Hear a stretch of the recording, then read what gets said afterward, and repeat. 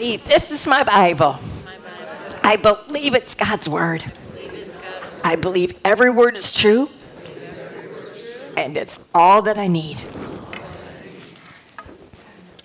Well, tonight, if you need kind of like, what's the theme of tonight? It's really a couple of words. It's promise. God promises. Do you know that in God's word, some people have tried to count, and some have counted 8,000 some promises. Another one has counted 7,000 promises. And then there's another one. This, I had to laugh. He said there's somewhere between 3,000 and 30,000 promises in there. So he's got us all covered. But anyway, it just proves there's so many promises. And promises we don't know because we don't find them, or we don't search for them, or we don't think they're that important, or whatever reason. But I'm thinking to myself, those promises, when he says, I will do this, or I will, that is a promise he keeps.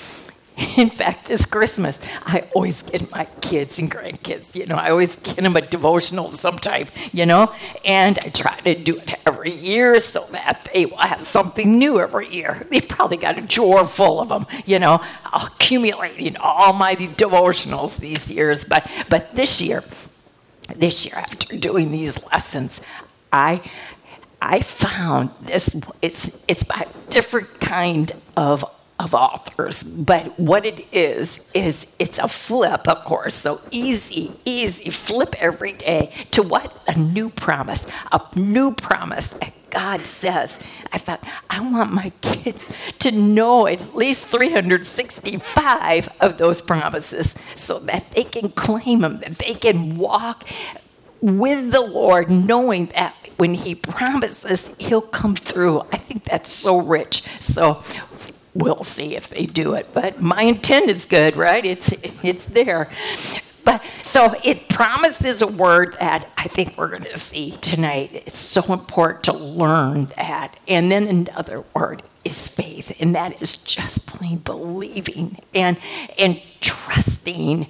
And even when you can't see, and Abraham and Sarah are in such a place of trying to walk by faith, not by sight, because Abram was 75 when they left Haran. He was 86 when he had Ishmael. And then, I did not realize this, it's been 13 years since God has communicated with them. Now, that's a long wait. I mean, it's been 25 years that really they have to wait for what God promised. When you think of our human nature, and I'm sure, because me for sure, is that, when we want something, we don't want to wait. We want it now. We want it fixed now. It's just this whole problem with this wait thing. And God's timing, God making us wait, all has a reason. He's teaching us how to wait and to trust that even though we can't see it for a while, that doesn't mean, because I'm sure there were times when they thought, in this 13 years of silence, he doesn't forget, but maybe God changed his mind. Maybe he decided he wasn't going to do this with us. I mean, you just don't know what's going through a human mind right then, because 13 years is a long time for them not to hear from the Lord. So now, in today's lesson, we know it's 13 years later, and he hears from the Lord. And listen to what he says. When Abram was 99, when he was 99 years old, the Lord appeared to him. And he appeared to him and said this. I mean, at first I thought, boy, Abram knows this. I mean, but the Lord starts with, I am God Almighty. I am God Almighty. And then he goes on and says, walk before me and be blameless. Now, walk before me, and we've been talking about how walking with God is just, it changes everything when we're walking with God. Our thoughts and our actions and our purpose and our worth and everything is so different when we're walking with God and we're listening and looking at him instead of ourselves. But blameless, I always thought that there was one definition to blameless, and that was perfect. Blameless, you don't do anything wrong, so you must be perfect. And but when you walk with God, believe it or not, you're listening and you're watching with different eyes, and we could be blameless, believe it or not. When we are walking with God and under the power of his Spirit, we honestly could be blameless. But there's the definition here is not to be perfect. What God is asking for is he's asking for Abram to be 100% committed. This whole thing about blameless means that he is not necessarily perfect, but that he is committed 100%, that he is doing what God wants him to do. He literally means whole. I want all of you, Abram. I want all of you. I don't want part of you. I want all of you. When we're going to walk together, and I want you 100% in this. So then he goes on and says, I will confirm my covenant between you and me and will greatly increase your numbers. So those first two verses, when Abram listened to God after 13 years, it had to be something to hear God say, Abram, I am God Almighty. In other words, we're going to kind of go over that first, because I think there's a lesson, a principle here. When you know God, you will do what he says. The more that you know God, the more that you are in a tight relationship with him, the more you will listen and the more you'll obey and the more you'll trust. So it's kind of like he says, first of all, Abram, I want to make sure you know I am God Almighty. You're not, no one else is, but I am. I am God Almighty. And that then will help you to hear what I've got for you. I'm telling you, I'm reminding you who I am, and now I'm going to go into what's going to happen to you and what you need to do. So I will confirm, I've told you this before. I know it's been a while since we've talked about it, but I still want you to know I haven't forgotten. And this is going to happen. So I'm confirming this again with you. My covenant is between you and me, and you will greatly increase your numbers. So what does Abram do when you hear this? Like, I haven't heard this voice in a long time, and yes, he is God Almighty, and he's confirming what he said before. And Abram fell face down in response, in respect, and in awe. He's in awe of this, and down he goes, and God said to him, as for me, this is my covenant with you. You will be the father of many nations. No longer will you be called Abram. Your name will be Abraham, for I have made you a father of many nations. Now, this is a slight name change. Abram to Abraham. Abram meant he was father of many, but Abraham is a father of many nations. It's like this covenant is getting bigger and bigger. And really, names are so important back then. When you were named, that name would reflect your family or who you were going to turn out to be or hope to be or whatever, but a name was really important. And so when he was given the name Abram, I guess it was just automatic that people thought Abram would be the father of many. And then it was kind of humiliating, I'm sure it was, that he carried this name for 99 years and father of many had no kids. Now, I know now he has Ishmael, but we know that that's not what God was talking about. So God has been making him wait.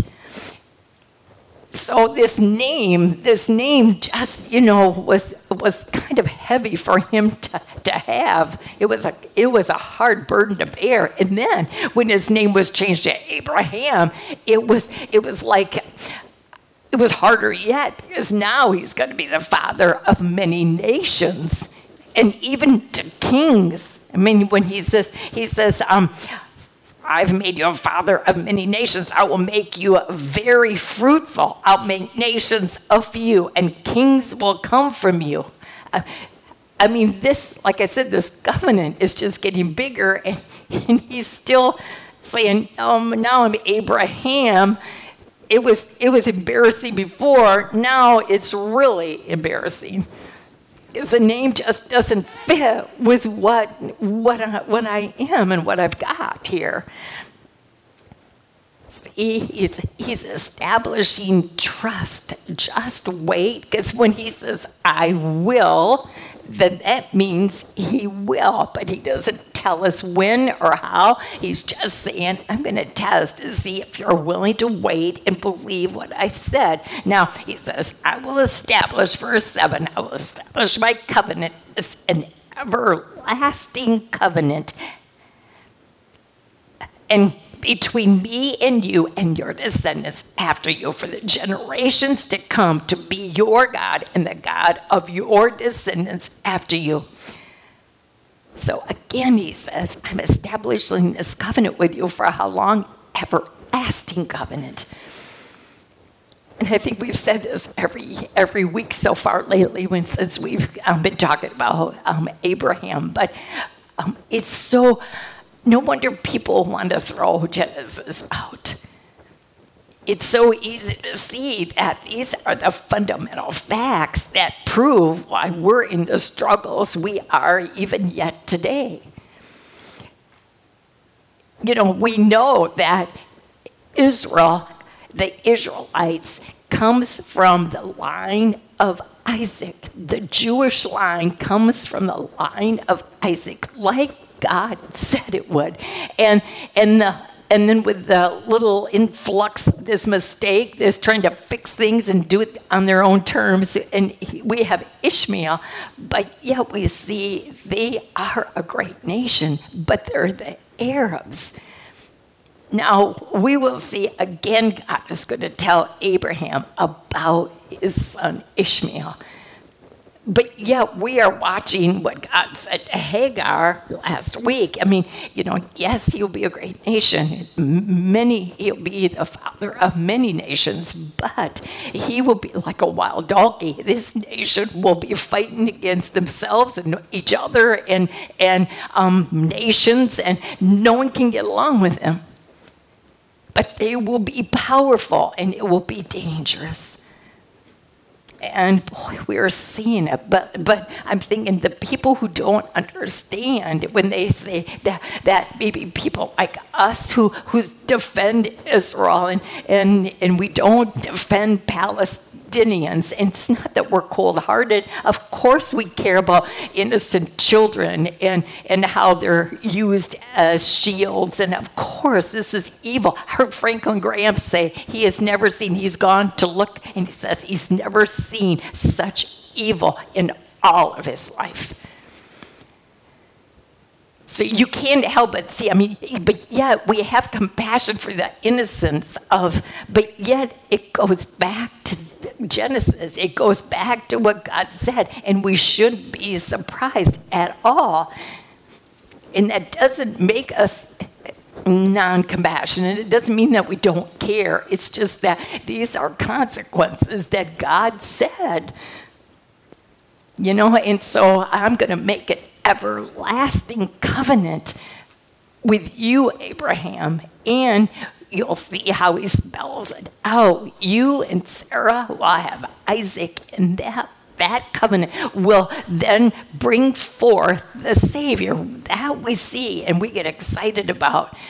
But we've got to see, too, that consequences to disobedience doesn't just last for an hour and a half. I mean, we're seeing it yet today.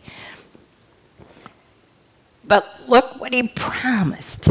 That's what an everlasting covenant is. This promise, Abraham, will last forever. And then he goes on to the territory.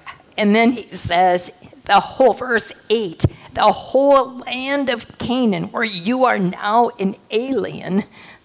And he must felt like an alien. His family, his household, they're in the middle of that land, with all of those. Remember, we read all those names of the enemies that are around in them. But so they probably do feel like an alien. But God promised, he said, I will, this whole land of Canaan where you are now alien, I will give as an everlasting possession to you. See there again. Everlasting covenant and everlasting possession to you and your descendants. And I will be their God. See, I don't see any interpretation problem there, do you? I mean, it's about as clear as you can hear it. And yet, I know that there's people, theologians, maybe some, or historians or whatever, and you read that to them and say, does it get any clearer? Everlasting covenant, everlasting possession of the land, and yet they'll come back and say, well, that's not what it means. Well, what do you mean it's not what it means? I just read it. It's as clear. I don't think God could be any more clear in the book of Genesis. This is how I created, and this is what I expect. And I think, of course, that's why they want to throw it out. But we're not throwing it out, because to me, this just explains everything. This explains our world trauma. Because people don't listen. People will not go to God's word and take it for what it says. When he says, I will, everlasting, he means it. Well, verse 8, verse 9, then God said to Abram, as for you, you must keep my covenant. So, I mean, this is a two-way relationship. I'm making this everlasting covenant with you, and I'm giving you this land. But I want you must keep this covenant. And this is what you and your descendants after you for the generations to come. This is what I expect from you. This is my covenant with you and your descendants after you. The covenant you are to keep is this. This is what I want you to do. It's every male among you shall be circumcised. You are to undergo circumcision, and it will be, look at this, it will be the sign of the covenant between you and me. That's what I'm setting up. You must do this. This will show the everlasting covenant and promise. And then you do your part, and this puts us all inclusive together. This is the sign that you are committed 100%. That's why I said, I want you blameless. I want you walking with me, Abraham, and I want you blameless, because you got to be committed 100%, because this is the only way it's going to work. And Abraham, he is walking with God. He's in a good place right now. So he's listening to this. Now, you probably heard a bazillion sermons on this, circumcision. I know as a girl, I'm thinking, couldn't you have picked any other part of the anatomy that could have done the trick? That could have done what it was supposed to do. But then the more I thought about it, I thought, God doesn't ever ever make a mistake, but also he has just got such a good reason in why he does what he does. And we know that circumcision is a cutting away of flesh, but how perfect for us to see. Isn't that the principle God wants us to learn? Is that, because what do? What do we love to trust in? Our flesh.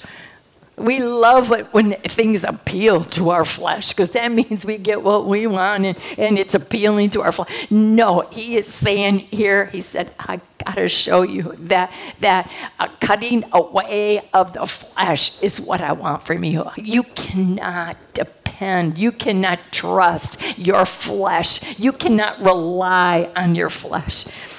You need to trust me. You want to so badly trust your flesh, but no, I want you to trust me. Cutting away of flesh. So, wow, that's good. And then, when you think about it, you think, well, of course, it's got to be this part of the anatomy, because, this organ procreates. And so what is the whole point of Abraham and the new nation? Is to get Abraham's seed to eventually produce the Savior. So we can have a Savior. And, I can't help but think too, but it's in an obvious place that you're going to see quite often. So, you're going to remember that. It's going to remind you of those things. Like, trust him, not my flesh. Trust him, not my flesh. I need to cut my flesh away so that I will allow the Spirit to lead and to guide all the way my Savior leads me. What have I to ask beside? I want that. And then to think, what a reminder that it's the seed of Abraham that produced Jesus. I think it really ended up to be quite a beautiful thing. God knows what he's doing. And he said, every male among you shall be circumcised. You are to undergo circumcision. It will be the sign of the covenant between you and me. For the generations to come, every male among you who is 8 days old must be circumcised, including those born in your household or bought with money from a foreigner, those who are not your offspring. So in other words, your whole household, anybody that represents you, every male. And I don't know about you, but when I read, even those that you bought with money from a foreigner, it kind of pricked me. I thought, ooh, is this a slave approval? And I just can't imagine God approved of slavery. So I went searching. I really did. I thought, I just can't. When I'm learning God's character, I can't believe that God would approve of slavery. That brutal, that worthless being that has to do tasks, and he's lowered less than animals sometimes. I just can't believe our God would put an approval on that. And I found the greatest story of explanation that, of course, God would never approve that kind of behavior. All men are created equal in God's sight. And yet, it's kind of like today. Have you ever talked to somebody who is homeless or, in a real state of despair? And you would hear them say, I was once a lawyer, or I was a doctor, or, held a real high paid even job or whatever, and you think, what are they doing on the streets? How can they be homeless? And then you hear their story. Either a circumstance or bad choices or addiction or something, and they've lost everything, and they are destitute, and they're on the street, and they have nothing. And if it wasn't for missions today, some of these people wouldn't know where or what to do. Well, it was that way back then. There were some people that were in such a dire state, either individually or their whole family, that they would feel like, if somebody bought me for a price, then I could work for them, and then we would at least have a home, we would have a place to sleep, we would have food to eat. I mean, it was like a good solution. It was like a win-win. And then in this story, it said there were so many that would be, bought in this kind of situation. And someone like Abraham would buy because he would need the help. And yet he was helping them come from their despair and desperation. And they would become so a part of the household that when their debt was paid off, and their master or whatever gave them the privilege to, hey, you're free now. Many of them didn't go because they were secure. They felt a part of this family, this household, and it was such a good thing. So just if it helps you a little bit to see when you read that, you think it's really a good thing. Abraham was doing a good thing when he bought foreigners. So anyway, all right. The point is, no matter what male or what their position was in this household, straight across the board, no one was exempt. They all needed to be circumcised. Now, this circumcision was, it wasn't what made them a part of the covenant promise. It was a sign that by faith they became a part of the covenant promise. But in generations, it's so typical. This is what we've done today too. It kind of went from, if we're circumcised, then we're fine. And I thought, boy, that's pretty much what happens so often, where people, well, I'm a good person, or I attend church all the time, or, I'll go to heaven, no problem, there's no question. And they just totally eliminate the gospel and what they need to do. If they have good works and they're a good person and they've given their money and, they have all their reasons for, but none of those saved them. Now, they're all good things. I mean, it's just that they have the cart before the horse. I mean, they think that's what's going to make them a saved person. They do not want to hear the fact they've got to humble themselves to the point of feeling worthless and hopeless, and then to see Jesus welcome them into the cross and just waiting for them to say, I confess, I repent, I need a Savior. That's what Jesus is waiting for. But that humbling experience, they don't want any part of that. But see, when you do accept his salvation on his terms at the cross, that's when then you do start to see a change in you. So good works and church attendance. You can't wait to go and worship and praise and thank him. But those things didn't save you. But because of Jesus, he did save you. Then you want to do those things. But, people can get that so caught up. The Jews in those generations there, I mean, the circumcision was bigger than God was. All they had to do was be circumcised, and then all was well.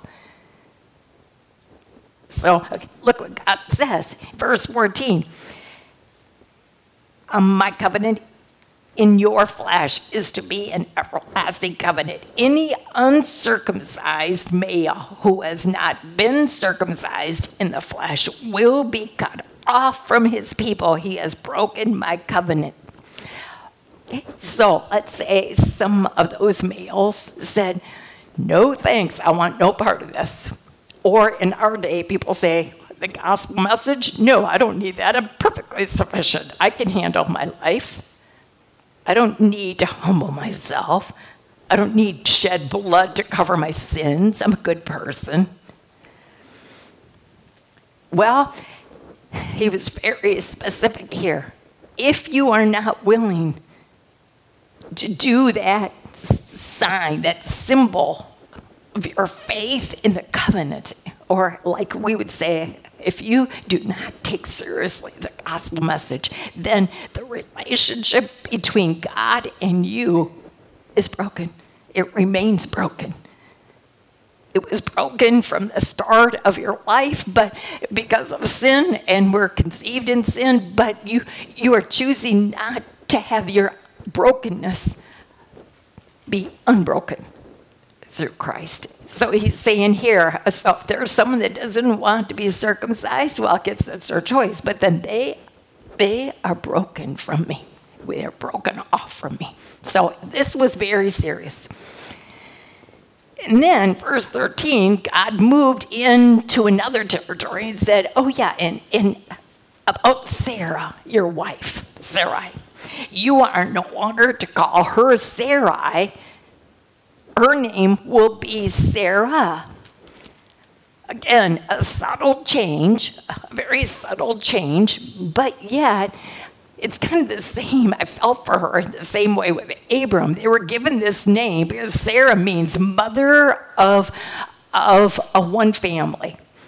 Sarai means a mother of one family, But Sarah means mother of many nations. And she has no children. I mean, this Ishmael is not even her. So, this name thing has been embarrassing, humiliating. My name says that I'm going to be the mother of one family. I don't have one family. Now you're changing it to Sarah, which means mother of many nations. And then look at Alice, she too will have kings of people will come from her. But yeah, look at verse 16. God says, I will bless her and will surely give you a son by her. I noticed those, like her was in there twice. It's like I'm pretty sure God, when he told this covenant to Abram back in Genesis 12, when he told him the first time, he didn't say, you and Sarah, I think God just wanted to think, well, of course, she's your wife, so of course, the two of you are going to bring forth a child. But when the waiting became too much for them, then they figured out a new plan without God being involved at all. And so now God is going to say and be very specific, I will bless her and will surely give you a son by her. I will bless her so that she will be the mother of nations. Kings of peoples will come from her. So now Abraham has heard, and their names have been changed so that where they're nearing the timetable where it's all going to start. It's like God is, the thing is, he knows his timing is so perfect, and he's expecting these two people to just calmly wait. Not easy. Abraham, he fell down. He fell face down again. So here he goes again. This whole chapter, I think we're seeing Abraham in a real right relationship with God. So he fell face down, and what does that mean? Of course, it means respect and reverence, just like the first time. He knows who he's dealing with here, and he's in awe of what God just said. And then he laughed and said to himself, now, did you have problems with that? I mean, for me, I'm thinking, hey, wait a minute. He laughed too. Just like Sarah laughed to themselves, and she's the one that got reprimanded. He gets away with it. This is not right. This is not fair. This was my thinking first. Until it's like the Lord made me just sit here and think about it, would you? He is in a right relationship with me right now. He fell face down. He knows who I am. He's not laughing because of doubt. He's laughing because he's awed by how can this impossibility happen? Oh, only God Almighty can do this. I mean, maybe the best way I can describe is having you laugh sometimes and just laughed in awe. I mean, like, oh my word, only God can do this. I had this happen today. I thought, this is so perfect for me to use this as an illustration to get you to see. I'm on my way in this pouring rain. Wasn't it just miserable this morning? And I'm on my way to Hudsonville. And I'm just, tooting along on M21. And I said to Tom before he left this morning, I said to him, I never usually procrastinate. I usually am not that kind of person. But I did this week, and I didn't get gas. And I knew that I could make it there, but I knew I wouldn't be able to make it home. So I left early, and I was going to get gas in Hudsonville. I knew exactly where I was going because they've been cheaper, too. So I knew where I was going. I was going to the mobile station, and it was right on M21. I could skirt right in there, get gas, and come right back on, no problems. And so I do that. I mean, it's raining. I thought, I hope they have one of those coverings, So I pulled in to the mobile station, and I see this, there was that center. I wanted to go in the center because that's where, with the wind and the rain, you go on the outside. You're still going to get wet. I don't care what kind of cover you got. So I wanted that center section, and I pull in, and if this humongous truck took that middle section, took the whole thing, and I'm just kind of fuming about that. I'm thinking, if you just pulled up a little ways, I could sneak in with my little car. I could get right in and get that one pump. You're only using one pump, so just pull up a little farther, and then we'll all be happy. No, he's just not even paying attention, He's taking up the whole thing. So I think, oh, brother, I guess I have to go around him, and then pull into the outside, and if I get wet, so I pulled around, and I started putting gas in my car, and all of a sudden, this man who is driving the truck comes up to me, as sweet as can be, this young man, and it's so nice to this old lady, and so he came up to me, and he says, ma'am, he said, do you realize you have a flat tire? And I said, no, I didn't know I had a flat tire. And I'm thinking, I have to be at Rosewood within a half hour that I'm expected to be there. And now I have a flat tire. And now what do I do? And he said, look, at right across the street is Dykstra's Auto, and they are wonderful. And so I'm thinking, here, if I hadn't needed gas, if he didn't take that whole route and I had to pull around him, then he wouldn't have noticed. And then to have Dykstra's Auto right across, and I got my gas and then pulled my car gently over to Dykstra Auto, and I pulled in, and I mean, just a bazillion cars in there. And so I walk in, I said, I have a flat tire. Is there any way that you could? In the meantime, I called a friend who goes to who goes to the study at Rosewood. She was there within 10 minutes to pick me up, and they said, the lady said, we're so busy today. I'm so sorry to turn you down, but we just can't fit you in. And I'm thinking, what do I do, And it's just, wait a minute, I'll go. And so she went back and asked, and they came and said, yeah, we'll fit you in.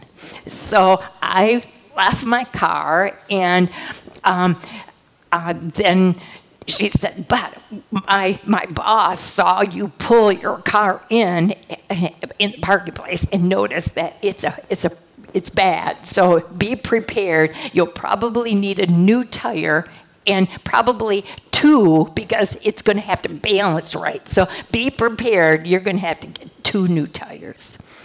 Well, what are you going to do, So anyway, I went to Bible study, and she said, we'll call you. And they didn't call, but I didn't want to pressure them because I was just glad my car was there. My friend took me all the way home to Holland, and they didn't call. Finally, about about 4:30, I called over there and I said, well, it's perfectly fine if the car sits there tonight and you didn't get to it. But I said, I didn't lock it. And my son's shirts that I just ironed are in there. And I don't care what they steal in there, but they better not take those shirts because I put too much time in those shirts. Can you just make sure the car is locked?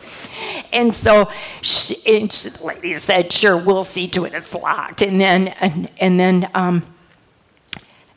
she says, hey, wait a minute. And so she had a kid come on the phone. He said, yeah, we're working on that now. And I think we've got that tire fixed. He said, it was in the tread, and I don't think you need a new tire or two. I think we did it. So I am looking at this, and I'm thinking, I am odd. I laughed all the way home, thinking, and it wasn't a doubt laugh. It was a laugh of, I stand amazed. I'm in awe. Sure, I could be just frumping about, it was raining. But I thought, no, if you are willing, you watch the hand of God working this all out. And only God could orchestrate it, all those little details. And, I know it's a silly little story, but I can't help it. When Abraham laughed, it's because you're in awe of when God said, I am God Almighty, and I want you to walk blameless. I want you totally committed to me, walking, and you will watch me one step ahead of you all the time. And I'm thinking it's our little experiences if we're willing to see God is there, and we, in turn, should laugh with just joy.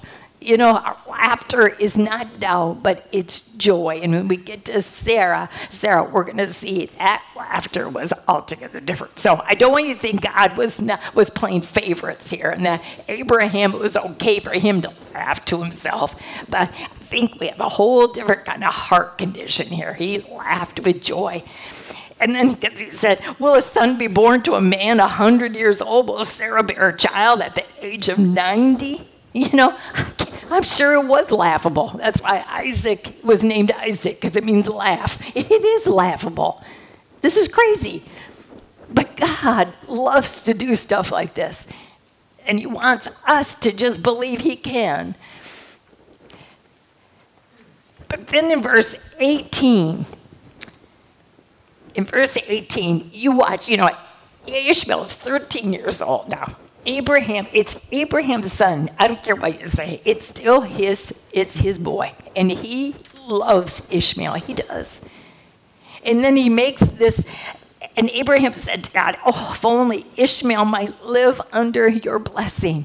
See, he knows that Ishmael is going to be cursed, really, and his nation will be cursed. And he's kind of saying there, I just wish Ishmael could be under your blessing. Do you think he's really turning out to be a good boy? He's a nice boy. Do you think maybe you can just kind of, soften that blow a little bit and just kind of fit him into the blessing too? And God comes back and he does say, yes, I am. I told Hagar, and I'm going to tell you again too. Yes, but your wife Sarah will bear you a son, and you will call him Isaac, and I will establish my covenant with him as an everlasting covenant for his descendants and for his descendants after him. And as for Ishmael, I have heard you. I know you love him. I know he's a special boy. I will surely bless him. I will make him fruitful, and he will greatly increase his numbers. He will be the father of 12 rulers. I don't know who those 12 rulers are. Wouldn't you just love to kind of picture all these Arab countries that are so powerful? But it does prove that he will be the father of 12 rulers, which means he will not only have many, many descendants, and this will be a great nation, and this nation will be very powerful. But it's not going to be the kind of nation that will be from Isaac's descendants. That can't change because this is disobedience. This is obedience. This is what I called to happen. So, I mean, it's like cut and dried. And how sometimes God gets the blame so often when God said, how come I'm getting the blame? I made it very clear these were the terms. And this is what the consequence was. And you can't accept that.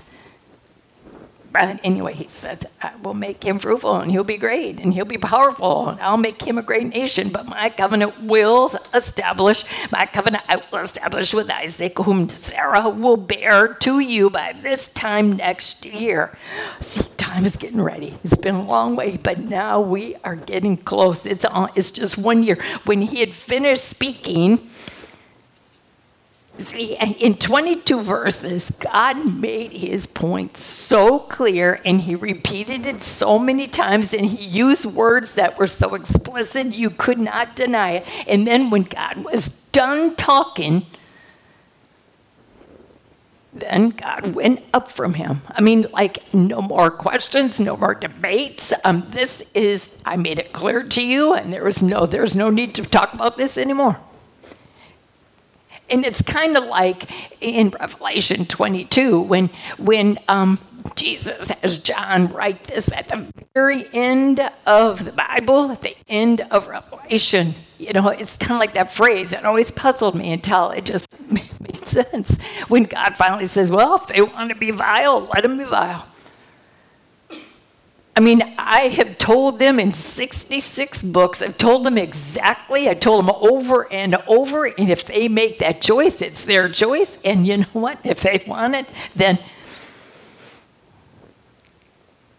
don't blame me. I set it out there. They could have made a different choice, a different decision, and it could have been so different for them, but hey, if they want to be vile, let them be vile then.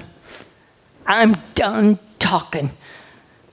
I have nothing more to say. I've made it clear. So here, too, when God was that specific, Abraham, do you hear this now? Okay, then he was done. You bet Abraham heard it. You bet, and you can tell he is walking with God because look at on that very day, verse 23. You know, he didn't even say, well, I got to process this. What is this circumcision? I gotta think this through. I've just had quite a moment with God talking about all these things, hearing about the covenant again, and Sarah, and our names were changed. I mean, there's a lot going on. And he could have said, I just got to think about this for a while. I have a lot coming at me here. But no, on that very day, Abraham took his son Ishmael and all those born in his household or brought with his money, every male in his household, and circumcised them as God told them. Abraham was 99 years old when he was circumcised. Ouch, huh? Did you think that? No wonder babies are circumcised. We circumcise now because of hygienic reasons and social reasons, But yeah, I thought, oh, no wonder when God said at 8 days old, in other words, so they will never remember, But at 99, whoo, and Ishmael at 13, whoo, and then Abraham and his son Ishmael were both circumcised on that same day. Every male in Abraham's household, including those born in his household or bought by a foreigner, was circumcised with him. And you think, look how many times we read that. In just a matter of 27 verses, we heard, again, repetition where God says, do you have this? It's very clear here. And then you hear the same words. Abraham did it exactly the way God said, and to whom God said to do it to. So I love that repetition because God said it and Abraham did it exactly the same way. Now, from 17 to 18 chapters, you have, not years. We're talking 3 months or less. So when chapter 17 happened, all of those things that happened in chapter 17, now we're going to move into 18, and it's been a short span of only a couple months. The Lord appeared to Abraham near the great trees of Mamre while he was sitting at the entrance to his tent in the heat of the day. Now, when I read that, the first day I read this, I just read it and didn't think too much about it. Oh, he was having a nice, relaxing time in the heat. He was in the shade, and he was having a nice, after all, he's 99. It's a nice time. I really didn't think too much about it. And it's like every day I read it, it's like I could almost sense the Lord saying, stop here and realize this is a very important place. This is a very important place. So I went back and checked, okay, where did I hear about the great trees of Mamre? He's been there before. Something happened there. And you know what it was? It was when they had the fiasco of Egypt. And Pharaoh told him, get out of here. Get. And it's like when Abram then, when he came to his senses, he realized what he had done, or what he had done about with Sarah. He was saying, she's my sister. He realized, we never invited God into this either. We just went to Egypt. We didn't even ask God about should we go or not. And then the realization came. And so what he did there, right at this place, is he built an altar. And this altar, I think we talk about it every week. We talk about what does an altar mean. And, the altar for us today is the cross, and when we do mess up, he built this altar because remember those 4 steps of why they would build an altar. And the first one was, I need to reconnect with you, God, because when I thought I could do life without you and make decisions, then I need to reconnect with you. That's the number one thing. They built the altar. I need to reconnect with you because you are God Almighty. You're God and I'm not, and I switched that around. And I need to reconnect with you. And then the second reason was, and I am so sorry. I confess, I repent. Third step was, I want to recommit. I want to surrender to you. I surrender myself to you again. And then the fourth step is I rejoice and I praise you and I worship you. And I'm so thankful that when I surrender myself to you again, after what I did, you are still welcoming me back. You don't say to me, well, you're kind of used up your points. So, he's sitting there, and I dare say that he is remembering when he looks at that altar by the great trees of Mamre. In fact, this place is so important to Abraham that later, we'll read this later, that he buys this area. He buys this area. And why? To bury his beloved Sarah there. And then he's buried there, and Isaac was buried there. And it seemed like I got more excited when I read it because I thought it just proved to me how quick I was just going to read over it. And then after I realized what this place meant, that it was a place where it's like he remembers he was rekindled with God. Now he's going to make more mistakes, but right now he is in a good place. He remembers where his mistakes got him, and he's been forgiven, and he is right with his God. And so now the Lord appeared to him here. Verse 2, Abraham looked up, and then he saw. So the Lord appeared to Abraham, and then Abraham looks up, and he sees 3 men standing nearby. Now, we don't know who these men are for sure. But what we do know is that Abraham knows they're far more important than he is. And Abraham is quite important. in this day. He is quite a, it's kind of like a big guy. He's important, and yet he is so humbled by who he sees here.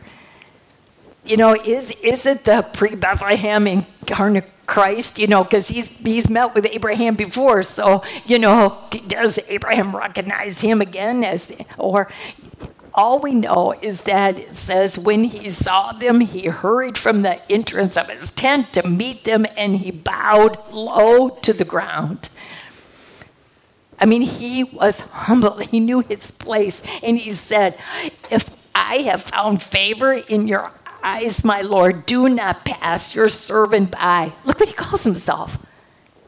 He calls himself servant because he knows his place. And so he knows that these three men are whether it's God himself or what, but he is their servant. And I couldn't help but remembering this song that says, I will serve thee because I love thee, because you have given life to me.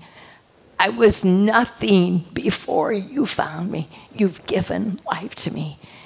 And I thought, you want to be called servant when someone has done that for you. And I couldn't help but see this with Abraham. He knew his place. He knew what God has been doing and what God has promised him. And he is humble to that. And he is the servant.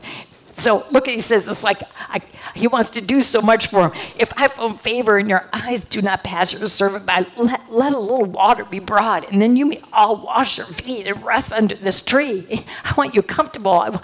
Can I do anything for you? And then he goes on, and then he says, let me give you something to eat so you can be refreshed, and then go on your way now that you have come to your servant. So they said, very well, do as you say. And boy, he hurried off. And where did he go? Right to Sarah. He said, quick, get 3 seahs of fine flour and knead it and bake some bread. Now, he's got a bazillion servants. But he knows this covenant promise was given to him and Sarah. And Sarah, we want to do this for him. And so get the flour, knead it, bake the bread yourself. And then he ran to the herd, selected his own calf. He wanted to make sure it was a tender one. He wanted to make sure it was the best. Now he gave it to his servant to fix, but then he got milk and curds, and then when that was all prepared, then he brought it all to these men. And then look what it said. While they ate, he stood near them under a tree. He didn't even eat with them. He served them and then stood away. So this was a moment where he knew his place and he watched these men and he wanted to serve these men. And then the question, they said, after they probably ate, and then they saw Abraham and said, hey, where's your wife? Where's your wife, Sarah? There in the tent, then Abraham said, she's in the tent. And I'm sure they thought, good, then she will hear this. Because, they knew that her ear would be right there. Then the Lord said, I will surely return to you about this time next year, and Sarah, your wife, will have a son. Now, Sarah was listening, of course she was, at the entrance to the tent, which was behind him. Abraham and Sarah were already old and well advanced in years, and Sarah was past the age of childbearing. So Sarah laughed to herself as she thought, after I am worn out and my master is old, will I now have this pleasure? This whole, you think, well, they're the same kind of questions Abraham said. But maybe the words, but not in joy versus doubt. I'm convinced of it. And doubt is something that we need to talk about a minute, because doubt is something God just does not want with his children. In fact, I don't usually go back to the questions, but I hope that you took the time. I hope you don't try to just do them in 2 minutes, because I want you to think like this question here of what does it mean? What does it mean to doubt? I mean, we say, well, of course we know what doubt is, but I looked up 3 definitions of doubt, and it really helped me to see why God hates it so much and why God tells us to stop it. Because doubt means, well, for one, it is disbelief. When you doubt, you cannot say, I believe, and then doubt. That's why I always say, when you say something about God, but then you say, yeah, but. It doesn't go together. Doubt and belief do not go together. So it's either one or the other. So when you doubt, you're not believing. And the second definition was lack of conviction.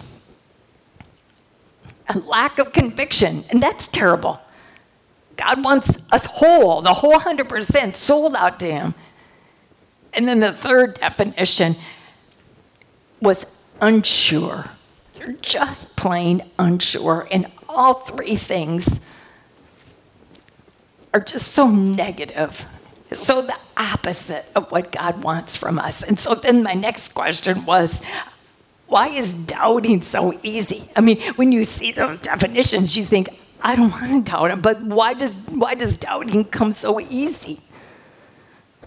Why am I not sure? Or why do I lack conviction? And most of all, why don't I just believe? And I had to think about, you wrote the question, so you're expecting an answer. So I thought, okay, now why is doubting so easy to do? And my answer was because faith is so hard to do. It's so much easier to doubt, because faith is when you dare step out and believe it when you can't see, you can't possibly see. And because you're in the middle of waiting, and yet when he said, I will, I promise, faith is, and that's why, in the definition of faith is you just believe without seeing. It's just that simple. So then I thought, okay, I'm going to prove it to you by 3 scripture passages why the Lord just does not want us to doubt. And so, the familiar story of Matthew 14, we hear that story, and, Peter's walking on the water, and this is impossible. You just can't do that. But when his eyes were fixed on Jesus, and he was able to do the impossible, and the second he started taking his eyes off Jesus and looking at himself and looking at the waves behind him, I can't do this. This is not right. And it's what Solomon said. If you don't trust the Lord with all your heart and you start to lean on your own understanding, you're going to sink. And what did Jesus say? He reached out his hand. Peter didn't drown, so Jesus took his hand. But boy, he said it. God to be. And I know the Lord says this to me too so often, more than I want to admit, and I want it less and less. So I want to know him more and more, so I trust him better and better. Because Jesus said to Peter, "O ye of little faith. O ye of little faith. Don't doubt." That's what he said. Why do you doubt? I'm right here. And then John 20, we know that story so well too, because you have the disciples coming to Thomas. Thomas, you're not going to believe Jesus is alive. He rose from the dead. Well, I prove it. I'm not going to believe this till I see it. I put my hands right in there. So, the story. Jesus appeared to him and said, "Okay, here you go, Thomas. Put your finger." And then, of course, Thomas is just so humiliated, and he just kneels and says, "Oh, Lord, my God." But Jesus doesn't stop there and let him get away with it. And he said to Thomas, "Now you stop it. You stop doubting. and you choose to believe. And that is what he says to us too.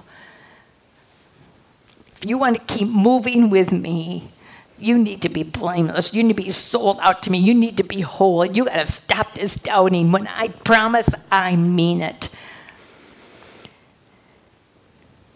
So then the Lord said to Abraham, why did Sarah laugh?